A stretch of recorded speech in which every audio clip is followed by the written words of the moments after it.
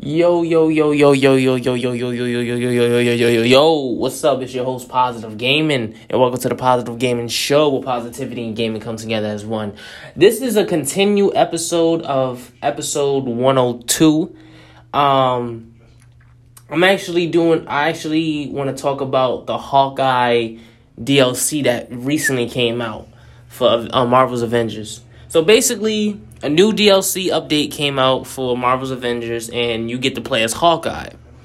Now, what they're doing with this game is kind of smart. They're doing it by seasons. So, Marvel's Avengers, the main campaign is Season 1. The Kate Bishop DLC is part, like Season 2 of the Marvel's Avengers story.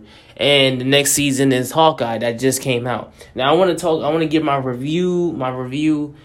review and my thoughts and my impressions of that DLC. So what I'm going to do is later today, I'm going to give my full review on the Hawkeye DLC. I'm gonna just explain what I liked about it, what I didn't like about it, and the future of Marvel's Avengers. Alright, so stay tuned for that. I will be uploading a new episode later today, and peace.